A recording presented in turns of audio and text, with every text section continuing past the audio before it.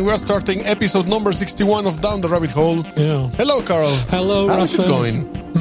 How is it going? Well, we've found it difficult scheduling time recently. Haven't we? Yeah, but We've both been very busy, but we're trying to get back into it and get back on a more regular schedule. yeah. So, yes, I'm fine. I'm here. Autumn is here. Autumn is here. The beautiful day today. We're not doing the weather, right? No, But- we haven't done weather in a long time, actually. We decided to stop doing it because nobody would sponsor us. You don't get the weather for free, right? Or at least tell us from which city would you like the weather. Yeah, come on. We can't always do weather in Cluj, can we? No. So, a bit of news, right? Yeah, let's start with the news because we have... this was actually just last week. Yeah. Elon Musk appeared in this conference in Greece. Yeah, I forget what the conference was. Uh-huh. actually. And in the... was the International Astronautical Congress in Australia, not Greece. Oh, yeah. Well, Australia. those countries are very similar. Eh? It's easy to they're make a pretty close, mistake. right? Yeah. Yes, so he made this announcement about... Yeah, exciting one. It is exciting. I wonder if it's like we were talking before recording, Yeah. maybe a little far-fetched, Well, or you think he's trying to maybe make the throw down a challenge on a it. challenge and the public a little bit more enthusiastic Get people... that could maybe move set in motion Because things. we have been let down so badly by space exploration promises, haven't we? I mean, we landed on the moon And we didn't return. 50 years ago. What the hell, right? Done nothing. Although I was watching a program on the UK networks the other night called Sky at Night, very good program. And they were having a look at I think it's a European privately funded project to put and it's going to launch, as far as I recall, next year to the moon. And they're actually putting down a little rover, which is actually made by Audi. Really? Wow. Or they sponsored it. Yeah. It's got a little Audi thing on the front. Nice. No number plate, but it's got and basically it will be a private venture, soft landing on the moon, and they're going to land it nearby where they believe the moon rover was parked on the last moon landing. And they're actually going to drive their rover over to the moon rover. Because they want to go and look at it. What's the state of it? See how it's doing, right? Because didn't the Chinese have or had a plan to put a rover in the moon, or they actually did, or was just an orbiter? They did. I think they have put a rover on the moon. Yeah. But I think it's failed now. It's something like that. It's powered on rice, and as we know, Chinese food's very good, but half an hour later you feel didn't last. Right? There's just not enough energy in it, right? Anyway, so yeah, I think they did put a rover on the moon, but I think it's gone. So yeah, the announcement.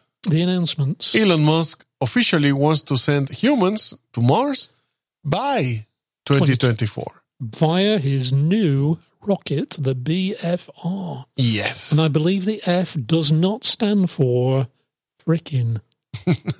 Best freaking rocket. I think it's another word very similar to that. But yes, he's got this. He is saying that they're going to switch SpaceX's development effort towards this BFR concept, and they're actually expecting to replace the Falcon 9, which is already a success now. Exactly. It just finished to be a success, or it's now established as a success. Yeah. And they're already trying to replace it with BFR. With BFR. And have you seen how many engines that BFR? Something like 35 engines. But he's going to create one single booster. Yes, one single booster. But as far as I know, the Falcon 9 is 9 engines. 9. This one is something like 35. Right? Yeah, the power there to go, Yeah. So, I don't know whether this article mentions whether it will actually. I know at the far end if you went to the moon with it, or maybe even Mars, that it does actually land vertically. Yeah. But whether they would do the same thing for, like Earth orbital missions, I don't know. In fact, the BFR is going to be able to dock in the International Space Station for delivering cargo. So imagine that a manned rocket is going to be launched, dock, release the cargo, and come back. Now, I've no doubt that Elon Musk and his backroom boys are talking to another company, which I think we may have mentioned before on Rabbit Hole, which is Bigelow Industries. Yeah. Which they bought the rights to this inflatable space habitat technology. And they've actually got one in orbit at the moment. It's an inflated habitat. And I understand that they have a contract to actually attach one to the International Space Station shortly. Wow. Now, what is interesting for me is that Bigelow, who's based in Las Vegas, he's actually a property developer called Bigelow. He actually wants to actually develop orbital hotels. There was an announcement about the tourists for 2018. Right. They will start to offer, I don't remember if it was this company. It could be Bigelow Industries. Tourists into space. Now imagine BFR's the bus. Bigelow provides the courtesy bus from the airport to the hotel. To the hotel. And Bigelow provides the accommodation, right? And the International Space Station is the lifeboat. Yeah. For the inevitable evacuation. But I'm sure as long as Bruce Willis is alive, there will be a way out of that, right? Interestingly, Elon Musk presented also some images. Moon village, right? A Martian village. Oh, is that a Martian? It's Martian city. Oh, that is a Martian city, right? Yeah. So there... Yeah. You were able to see... well, we were. Where's it gone? There. I was just removing a little All right. But you could see the rocket landing and so on. Yeah. Similar to what we have seen in the... I saw exactly that on a Dan Dare movie many years ago. It looked very similar to that. So you could see in his images how it's going to look. And you see a lot of domes. You see... houses and the stages that is going to be built and grown. And presumably the materials for these things will be found on Mars. On Mars. Well, that's the main idea. Yeah. And a very sci-fi image of people boarding. Yeah. Like a cruise that will take them to the little island to... I mean, that is a huge thing, that BFR, isn't it? Yeah, look at that. The size of it. We will put the link to the video in the show notes so you can go and watch it as well in this moment. Yeah. And the idea is that the BFR, after launching, the ship is going to make some turns around the Earth to use it as a slingshot. So what? Right. But it showed it there landing back at the launch pad. Because one goes and the other one is just to help go out of the atmosphere. Oh, so one's the lift and return, transfer to the other one. Yeah. Which then lands on Mars. On Mars. So you've got to admire this guy, right? Yeah, he's like interesting initiative, and he's the engineer we would all like to be. And before we finish with this news, we have something about the European Astronomical Observatory. Oh yes. So according to an announcement from the ESO, bit of mystery here. Yeah, the scientists have witnessed an astronomical phenomenon that has never seen before. A revolutionary discovery. A revolution discovery, exactly. So on Monday, October 16th, meaning at the time of the recording of this podcast, it's going to be a few days only, they are going to make a big announcement to the media. Big. And some people is comparing this because the biggest discovery was the gravitational waves. Yes. So now they are trying to compare and saying that this is as big as that, but they didn't provide any other information. this is like turning science into like reality TV. Into show. reality TV, right? And the winner is, and then we just have a long pause. Yeah. And some big drum music in the background. So it's interesting. Let's see what Let's see it's what it in the is. end. We may curious. we may comment on it on the next podcast. For sure. We Yeah. may give it the big thumbs down. We don't know. And say, boo. Was not, or they were like, Yeah. I knew. I knew that. Right? I knew the truth is out there. Anyway, that's a very long news we've done there. Yeah. 10 minutes almost. Yeah. Shall we? It's okay. Yeah. That's the news. Now let's go to the main topic because it's interesting. Well, It's a main problem in the world we live in. I think it's interesting, and the approach we're taking is not the general approach. Yeah.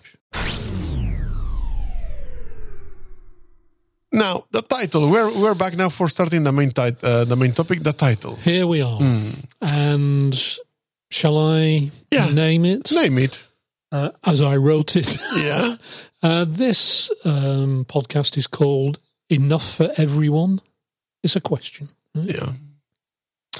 And it's a way of seducing you into thinking we're going to talk about maybe something else. But what we're actually... Enough for everyone. Somebody will say, that's what she said. But what we're actually going to talk about is the Earth's resources and population. Overpopulation. Well, potentially overpopulation, right? And we thought we would start with a few facts. Okay? So maybe you could start us off, Rafa. Yes. With the first one. Yeah. Based on A general what question. we are right now, general question, based on the resources that we have right now in our planet, Yeah. what would be the optimum population of Earth? Yeah. Now, I don't know Yeah. what people would say. I This don't is- think they'd say this. Right? This is a hard question to answer. It's tricky. It's tricky. You have to think about birds, deaths, a lot of factors around. Yeah. But there's a There's a range. range. And it depends. The problem with this question is it depends on Who answers? who you ask and what you ask. Right? Exactly. But overall, there is a range. And the number is? 1.5 billion to 2 billion people. Yeah. And if we now look at... The current population of Earth, which this is where you start like, what? Oh, dear. Oh, my God. Well, the current population of Earth, 7.5 billion That's people. right. And... That is more than double the maximum number that is supposed to be optimum for the population. Well, it's getting on for 3, right? Almost going for 3. It is. It is almost 3. Yeah, actually, yeah. Well, if you take the 2 billion, we're 0.5 under. Okay. We're all about accuracy on Rabbit Hole, right? So we're getting on for 3 Earths worth of resources is the requirement. And you will see now in the show notes, if you go fast there and check, there's a link to be able to check in real time birth and Did you death look at counts. that? Did you look at that? It's like a very interesting website where it's actually counters, real-time counters that are showing you Exactly. births, deaths, and everything. current population growth in numbers. It's a nice... Yeah. It's a very nice thing. But So, for example, today, at the moment of recording, births today, 209,000 and 30, 31, 34, 37, 40, 43, 45, 49, 50, 59. Yeah. Only today, birds. And deaths So far today. 86,603, 4, 5, 6, 7, 8, 9, 10, 11. And that means that the growth in population today is around 123,000. And that is And it's going up and up, unbelievable. obviously. Yeah. If we go back to the show notes, Yes. what that means, what that equates to, basically, is that so far this year, there has been around 110 million births and 45 million deaths. Yep. Which actually equates to the current population of the entire United Kingdom in additional mouths to feed, blah, blah. Yeah. blah, right? That is a lot, right? Mm-hmm. I don't think you can put it any more clearly than that, right? Yeah, So- because when you see that numbers just growing, Yeah. it becomes even scary. It does. What you've also got to think about is, in an ideal world, these people need jobs, Mm-hmm. somewhere to live, water that they can drink. Mm-hmm. This is terrifying stuff, right? Mm-hmm. How is this going to be done? Right? And if you think that, for example, just today, Mm, we had that amount of people being born, yeah. they're going to become part of the problem in, let's say, 20 years. Yeah. But as we will come to see, Mm-hmm. the actual real sources of the problem is not really people being born. It's actually something more subtle than that. Yeah. But we'll come to that shortly. Yeah. So how about then, as we're starting this first section with some verifiable numbers, the predictions for the end of this current century. So by 2100, how many people will there be on this planet, right? Now, again, it's a bit like the other question about resources. Depends who you ask and kind of how you ask it. Yeah. But generally speaking, you will find that the numbers are between, by 2100, 8 and 11 billion. Now, Wow. 8 is a low number, right? 'Cause it's only 500 million above where we are now. Right?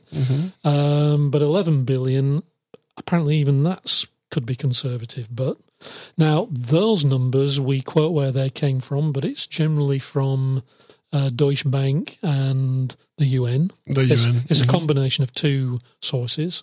We give a link to the source there. So there you have it. By 2100, somewhere between 8 and 11 billion. Now, there's something about those numbers. So we're going to finish this segment with a few words about trends. The trend, exactly. So basically, if you've been paying attention, and I'm sure you have, you'll realise that those numbers, if you actually look at trending numbers from recent past, those numbers actually, 8 or 11, don't make a lot of Don't sense. add up. Because basically, they don't seem right because on past population growth figures, and here's a snippet that tells you everything, that between 1950 and today, the global population has tripled. Right? Yeah. So in 1950, it was about 2.5 million, right? It's now Yeah. 7.5. But from now to 2100, it seems as if the numbers are the increments much smaller. Yeah. Now, why is that? Because if you take the trend, by 2100, it should be 40 billion, right? Or impossible, as we might call it. Yeah. So why is that, right? So that, I Yeah. think, brings us... To the point of the answer. Why? Well, actually, we have seen, it's recommended, will come later, Yeah, a movie about this, actually. right. And we're talking about birth.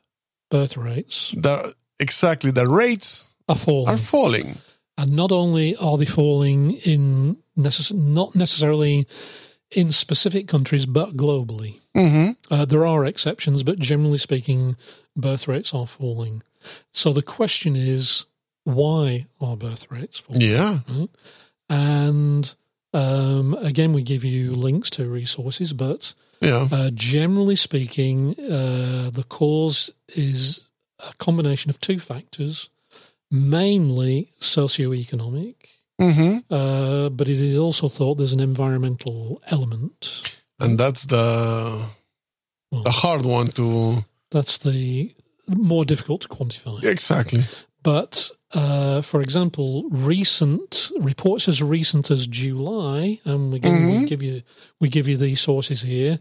Reports as recently as July this year cite recent studies showing that sperm counts, those little fellas that half of the world population have a plentiful supply of, apparently, the sperm counts in America, Europe, Australia, and New Zealand, and elsewhere, obviously, have dropped by more than 50% in less than 40 years. Now, that is a headline number, right? This is what you'll see this reproduced quite often, but actually, although we're not the BBC, we're going to impose a bit of balance here, because CNBC. Yeah, we don't want to be accused of fake news, right? Yeah, or any news that I don't agree with, which is the other definition of fake news. Anyway, not everybody agrees with this falling sperm count stuff. And we've actually given a link to a study that actually questions that, but which I've read, and you kind of see what they're getting at. But I think, generally speaking, there's something going on. So if we don't dwell on that too much, because the causes of any environmental factors is the jury's out on this one at the moment.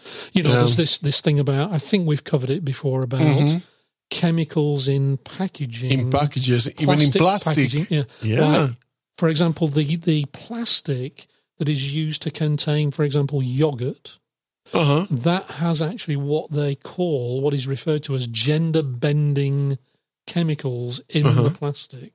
Wow. And here's an interesting, I don't know whether we've touched We did. We've touched on this before, but there have been studies done that show that where there is treated wastewater coming out of sewage works into rivers and oceans, that when they look at in the spill area of the water coming from the treatment works, and they look at the gender of the fish, the marine life, it's all out of whack.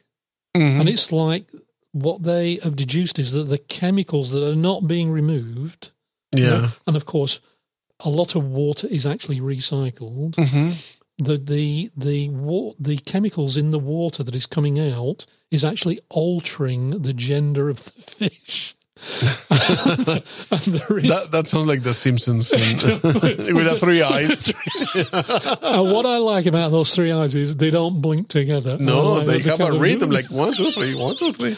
And that's where that has come from, of course. Is this problem with gender bending chemicals. And nobody's actually yet being able to make a causal link between that and potentially falling fertility rates, but it does make you wonder, right? Yeah, definitely. Anyway, socio-economic factors. Okay? Now, these generally fall into 2 categories, and they're fairly obvious when you think about them, but you do have to just give it a little bit of thought. And the 2 general categories are overall increasing wealth. That is increasing wealth of populations and mass urbanization. So we know that there is a continuing move from agrarian lifestyles to urbanized, living in cities. Right? Yeah. And it's thought, I think, by 2050 or 2100 that like 60 or 70, maybe even 80% of the world's populations will live in urban environments. Yeah, I think it was 2050. Is it 2050? 2050. It's a huge shift, right? Yeah. And obviously it's already occurred in developed economies, but in developing economies, it's occurring right now. Right? And in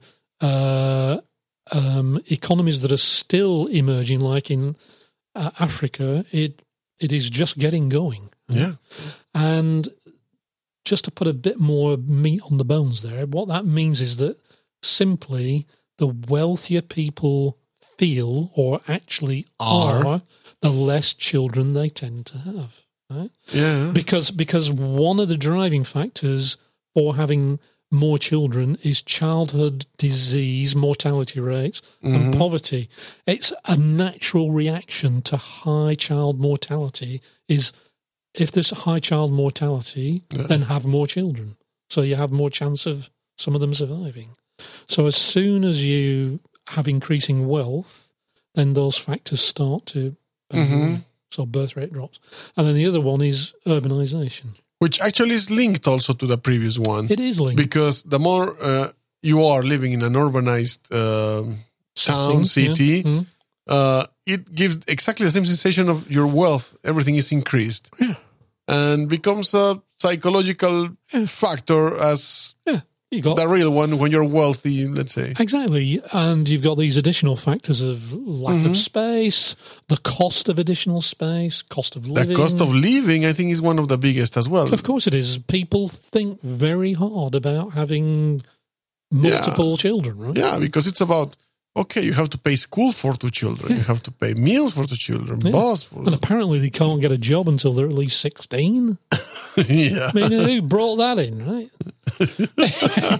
So, I'm just joking there, people. So that kind of covers This first part about this kind of first part about numbers and environment and socioeconomic factors, what is driving it.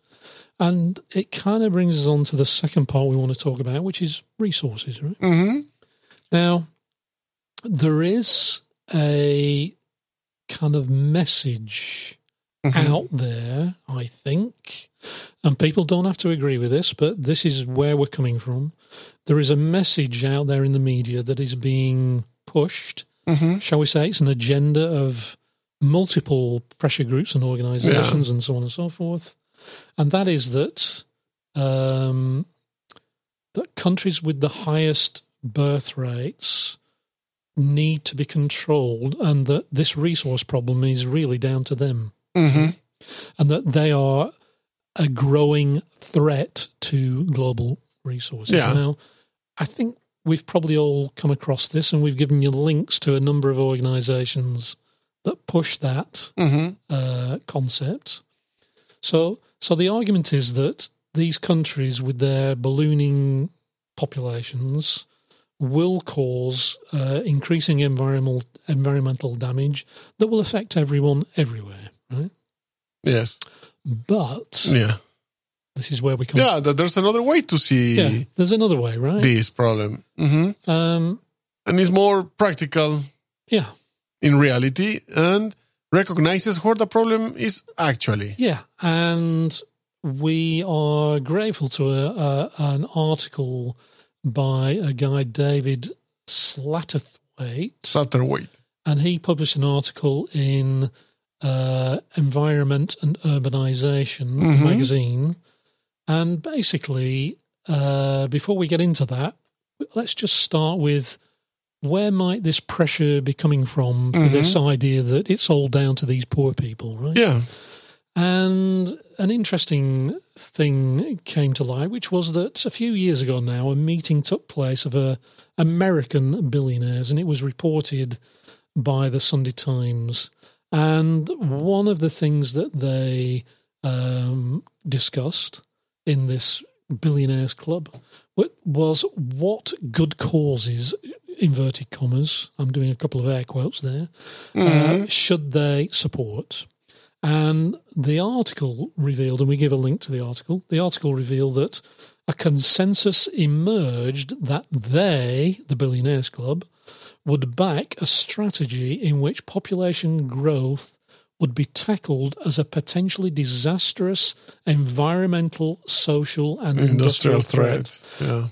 So that would be the ultra-rich who want for nothing deciding that it's the very poor who are trashing the planet. Well, it's always like that, no? Well, apparently they would say. I mean, we have this saying in whatever that you can't write this stuff, but apparently you can. You can.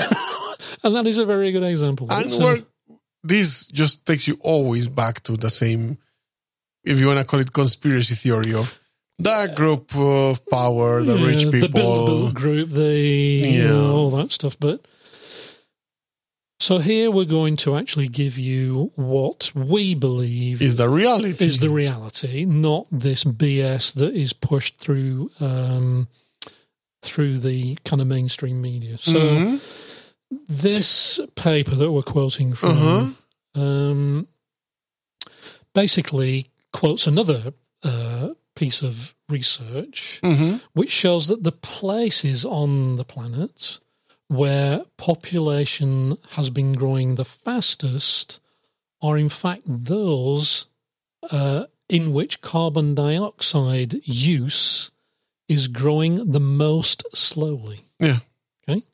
So to give you an example, between 1980 and 2005, Sub-Saharan Africa produced just under 20% of the world's population growth, and yet contributed just 2.4% of the growth in CO2. Right? If we compare that with our friends in North America, they turned out contributed 4% of extra people, but 14% of extra emissions. Completely disproportionate, right? Totally. So what we actually see is that, in summary, 63% of the world's population growth happened in places with very low CO2 emissions. Very low. In fact, very low resource consumption in general. Right? So the paper further points out that around 1/6 of the world's population is so poor that it actually produces no measurable emissions at all. And I think it's even logical. It is. Really. Because the countries and the places that have the worst problem with overpopulation usually are the poorest. Yeah. So if you don't really have that money to be buying all the stuff that could produce all this pollution, how do you expect it to be high? For example, even CO2 how are they production? Well, there's an interesting thing we'll come to about CO2 and international measures of CO2 emissions, because, there's this carbon trading stuff. And every country has these measures of what they're creating and so on. I believe, actually, the CO2 market is dysfunctional. I don't think it actually works anymore. Although I think it's still in existence. Well, especially because I think the majority of the countries signed that agreement in Japan. What was the name? Kyoto, right? Kyoto Agreement. To reduce the emissions. So even with incentives. But they could trade CO2 emissions, right? Yeah. They could say, we'll offset our thingy by buying some of your... It's just... It's trying to apply free market economics to pollution. Right? Yeah. And if you want to take, for example, the CO2 again example, about who produces more CO2, a rich person or a poor person? Well, If you consider that one of the biggest productions of CO2 comes also from animals, farms, cows, dairy. Exactly.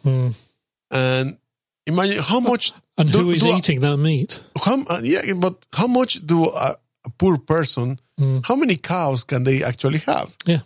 How many cows could a rich person have that has a business about but of course either meat or milk? Or a rich person exports their pollution, right? Because the cattle is raised somewhere else, right? Yeah. But still, is the rich person producing more CO2 than the poor person? Of course they are, right? Yeah. But they hide their production through these various mechanisms. Right? Yeah.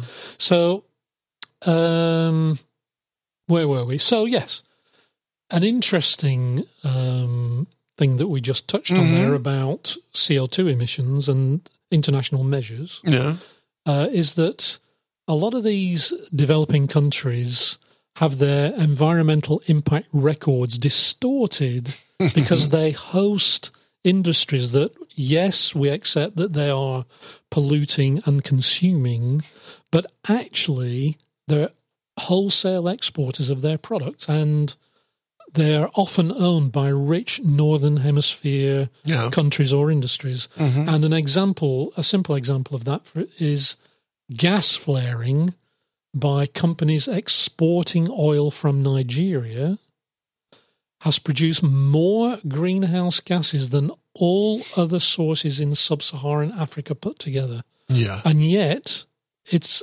an export. Right? So the actual thing is being consumed somewhere else. Right? So they have managed to offshore their CO2 emissions to a poor country. Right? Yeah, and the author of the paper, the International Institute of Environment and Development, David Satterthwaite,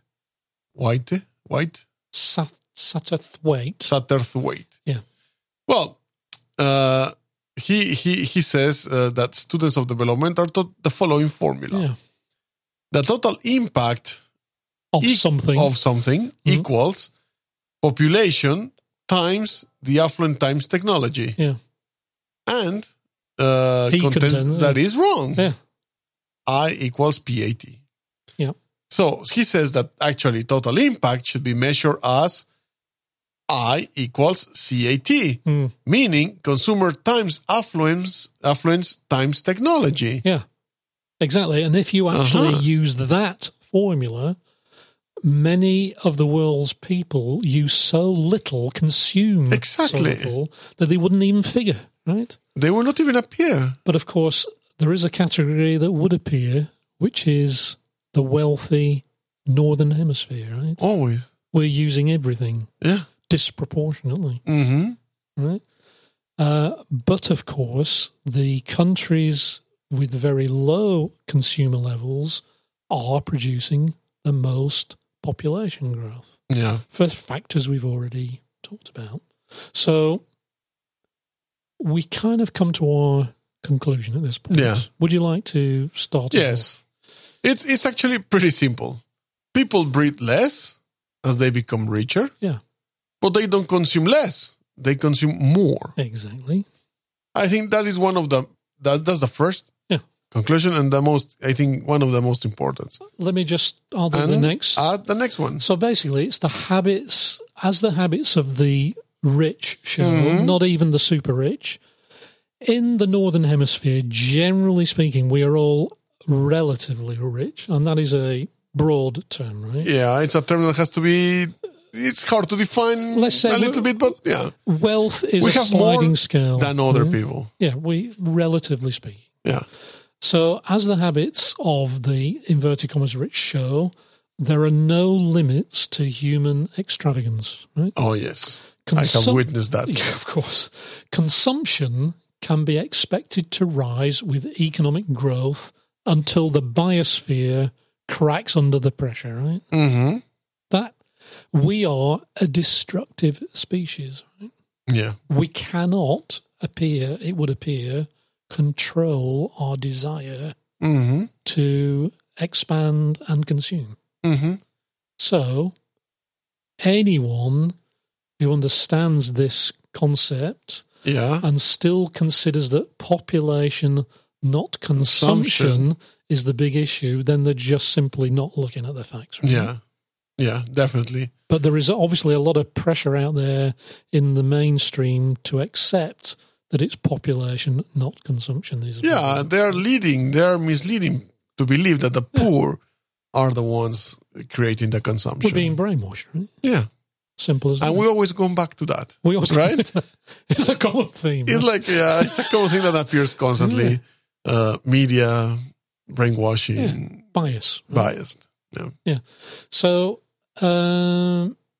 unfortunately, we continue, or we're led to continue to believe that we should blame the poor for what are in reality the excesses of the rich. Of the rich.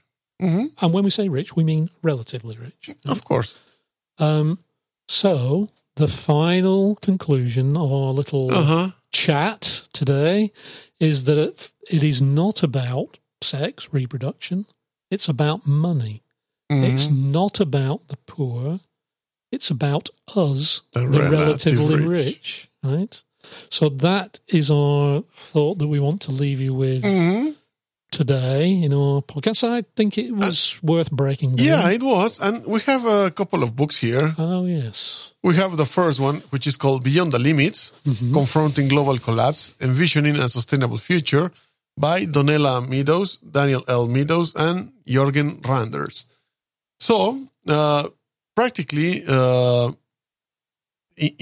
book is about global industrial system and talks a lot about the ecological I certainly impacts. Remember that earlier book, The Limits to Growth. The Limits to Growth, It's very widely acclaimed. And the other one is called Make Room, Make Room. I've read that. Harry Harrison is the author. Was first published in 1966. And it's a novel about an overpopulated urban jungle. Yeah. And it's a divided class system operating within an atmosphere of riots, food shortages, and senseless act of violence. That could never happen, right? Yeah, of course not. It's not going to happen, right? It's just science fiction, right? Yeah, and trying to find the truth. And all this is in New York City. Yeah. And it's like a very typical dark dystopian future. Dystopian, well worth a read, I think. Don't you think? Yeah. And we have also movies. Now, I think we've done this one before, but it's worth. Yeah, we did. In fact, there was another ones that we could have put. Some people consider, for example, Blade Runner. Which, by the way, have you seen the new one? I have. Have you seen it? No. How is it? It's very bleak. Uh-huh. Very bleak. It could almost have not been in colour. No. Right? It's like various shades of grey. Uh-huh. So, very bleak. I can understand why, and long, 2.5 hours. Mm-hmm, mm-hmm. I did think it was brilliant, but I'm a sucker for this kind of stuff anyway. Yeah.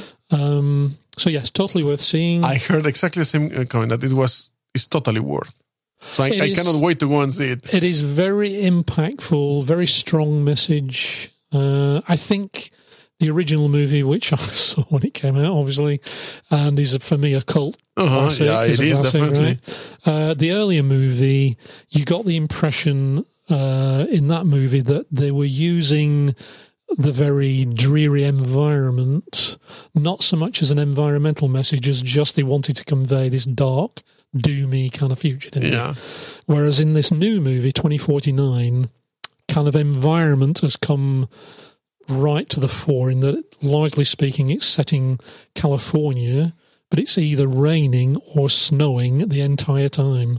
And you never see the blue sky or the sun once in 2.5 hours. It's very bleak. But this movie, the first one, right? Soylent Green, 1973. Brilliant movie. Charlton Heston. Classic. It's a classic. Absolutely. And it's, again, Charlton Heston is a police guy in an overpopulated world, and you have all the time this imagery of crowds and crowds. Food rationing. Everything is resource shortages. Rationed, Very layered society. You know, everybody down Interestingly here. enough, the dead are being picked, every day, like garbage trucks. And there was a very funny comment, like, if you haven't seen this cheesy sci-fi, movie, well, it's actually recommended to see it. It's not cheesy. It's not. Right? I don't think it was cheesy. It was just a comment I saw. I've read the same thing, but it was a product of its time, right? Definitely. I hate it when people look at what can be done now and look back at a movie like that and critique the... Yeah. Come on. It's like, dude, you go and do it with the same resources they had. Exactly. You'd make it better, right? Yeah. And, of course, we're not going to tell you what is the key theme. You have to see it. But I think it's worth mentioning that this movie has such a cult standing that it was actually made into a Simpsons episode. Yeah. Where Homer was the Charlton Heston. But, of course, he had his own twist on it, which we'll not do either. Yeah. Brilliant movie. Yeah. Definitely. That's why it was put there as first one. Totally. Then we have WALL-E. WALL-E. Why? Because it's also about brilliant. that. Yeah. It's from 2008, and we know, I think... It's a warning. It's a warning about what can happen to the world. And it's also about overpopulation, garbage, accumulates and pollution, and all these problems. I don't know what else to say about WALL-E. I think everybody have seen WALL-E. Probably most people have seen it, but it's a powerful message. It's powerful. Yeah, definitely. It's a Pixar movie, isn't it? Yes. And this little robot that collects garbage and finds himself in an adventure finding a spaceship that had the population from Earth, actually. And they were able to return to Earth after life became sustainable again. And they're all supersized, right? Yes, because everything was done sitting, laying down. They're all sat on their arses. They're all couch potato passengers, right? Yeah, and the couches move automatically. The couches move. They don't even have to get up. Though. No, they and appears in front of your screens with video chats and so. It's a great movie. Yeah, great movie. And then Children of Men. Another classic. This is another classic, great movie. I like it very much. Not everybody have seen this movie, I don't think. Do you think? And I know quite a few people who've seen it and said they didn't like it. I think it's brilliant. It's grim. It is, of course. Not everything is happy ending. Well, I mean, although it's, but there's no I don't think it's a happy ending movie at all, obviously. No, I don't think it is. And again, it's a more immediate future. It's not far future stuff. It's recognizable. Especially because what we said at the beginning, the birth rates are falling. Yeah, and this is And this is exactly what it's about. Let's take that to its natural limits. Mm-hmm. It's a great movie, beautifully done, I think. And a good message. Right? Definitely. Totally recommended. And this one, Logan's Run. I also saw this when it came out. 1976. It's a society in 2274 that they figure out how to avoid the overpopulation problem. That's right. So you could only live until you were 30. Yeah, right? you are 30 and that's it. You had, when you were born, you had this thing implanted in the palm of your hand. And when it started flashing, game over. Game over. That's it. You live enough. And make room for somebody else. Again, if you watch it, you can obviously criticize the production values and all that stuff. At the time, it was actually a significant movie, and I think it is a cult classic. Yeah. In fact, I think it's being remade. Really? Yes. Oh, that would be interesting. I read something somewhere about. That would be interesting to watch. There's a new version of it. Yeah. So that's it with the topic: movies, books, and you will see in the show notes all the resources and all the links. Yeah. I think that was interesting. It was, yeah. Are we going to do an and finally? Yeah. After this, right? After this. Okay.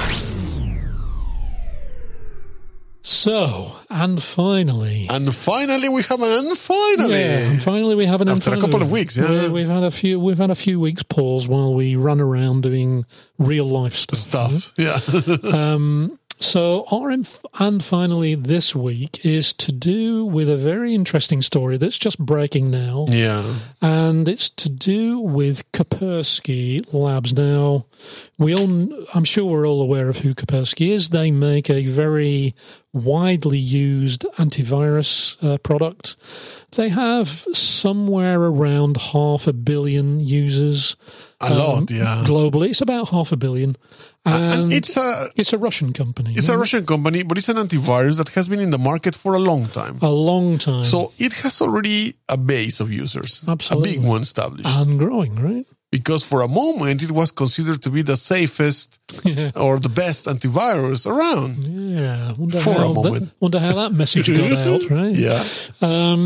So the interesting thing is that the US government have announced, I think just this week, that you are not allowed to use Kaspersky antivirus software in any government agency, blah, blah, blah, all levels, everything. And their justification is that they were made aware by their good friends in the Israeli security services. Oh, yes. It's worth having friends in the Mossad, I think it's called.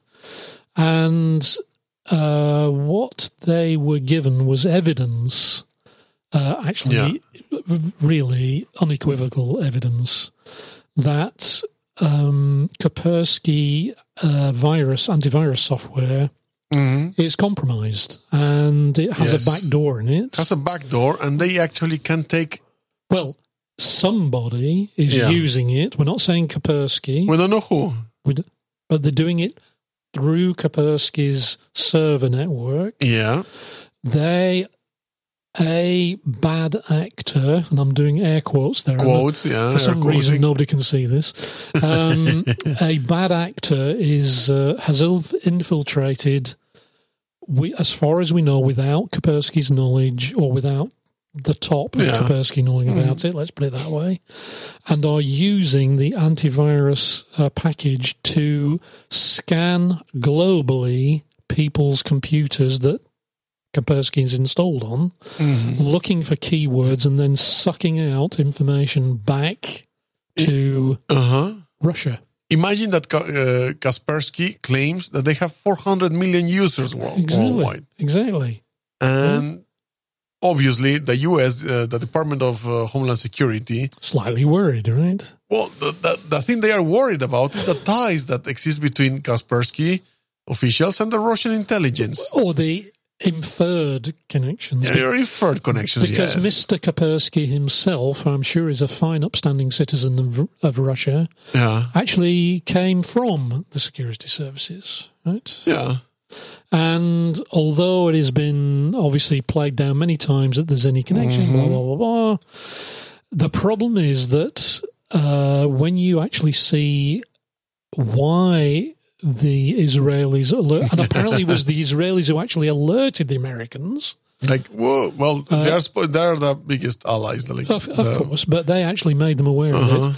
And the reason why the Israelis made them aware of it was that the Israelis themselves had actually infiltrated Kaspersky's internal server network and were actually sat inside Kaspersky's network. Just watching it work. Watching in real time while the Kaspersky virus was sucking stuff out of people's PCs. 400 million people.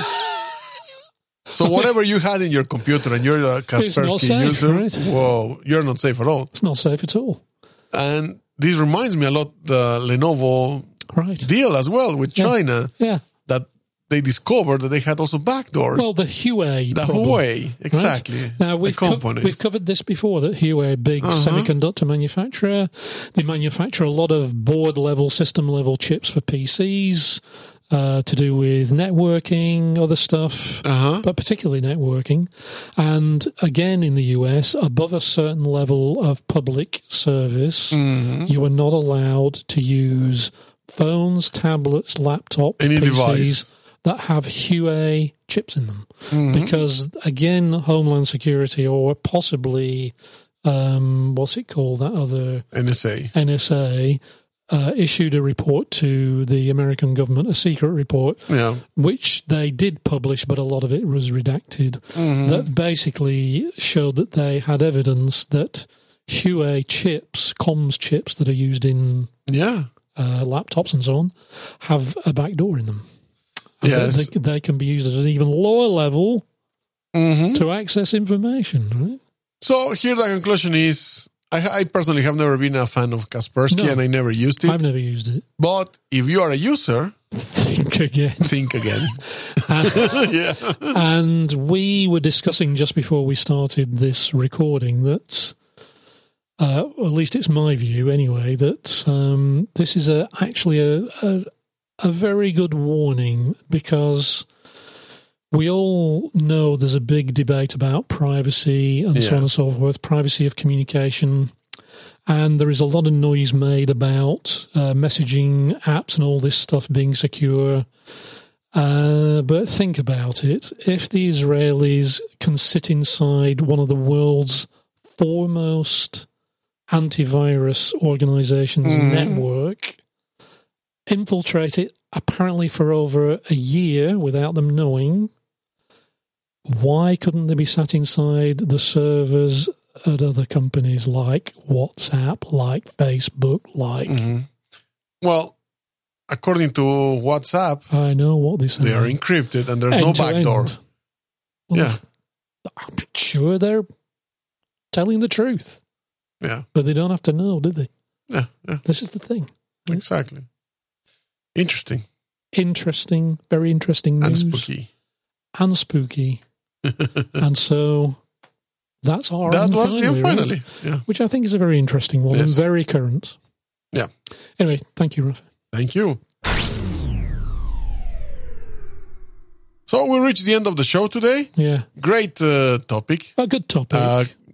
recent actual topic. Yeah, we wanted to bring a little bit of clarity to what is a very contested field, I think. Definitely. And we end up with a very interesting, and finally, we did indeed, with security very topical, concerns and privacy concerns. Very topical. So, two good outings there. Yes. And remember, recommend us. We're going to be trying to be now more in schedule, more on time every time. We're trying to get back on schedule. Yes. So there's more to come. Share it.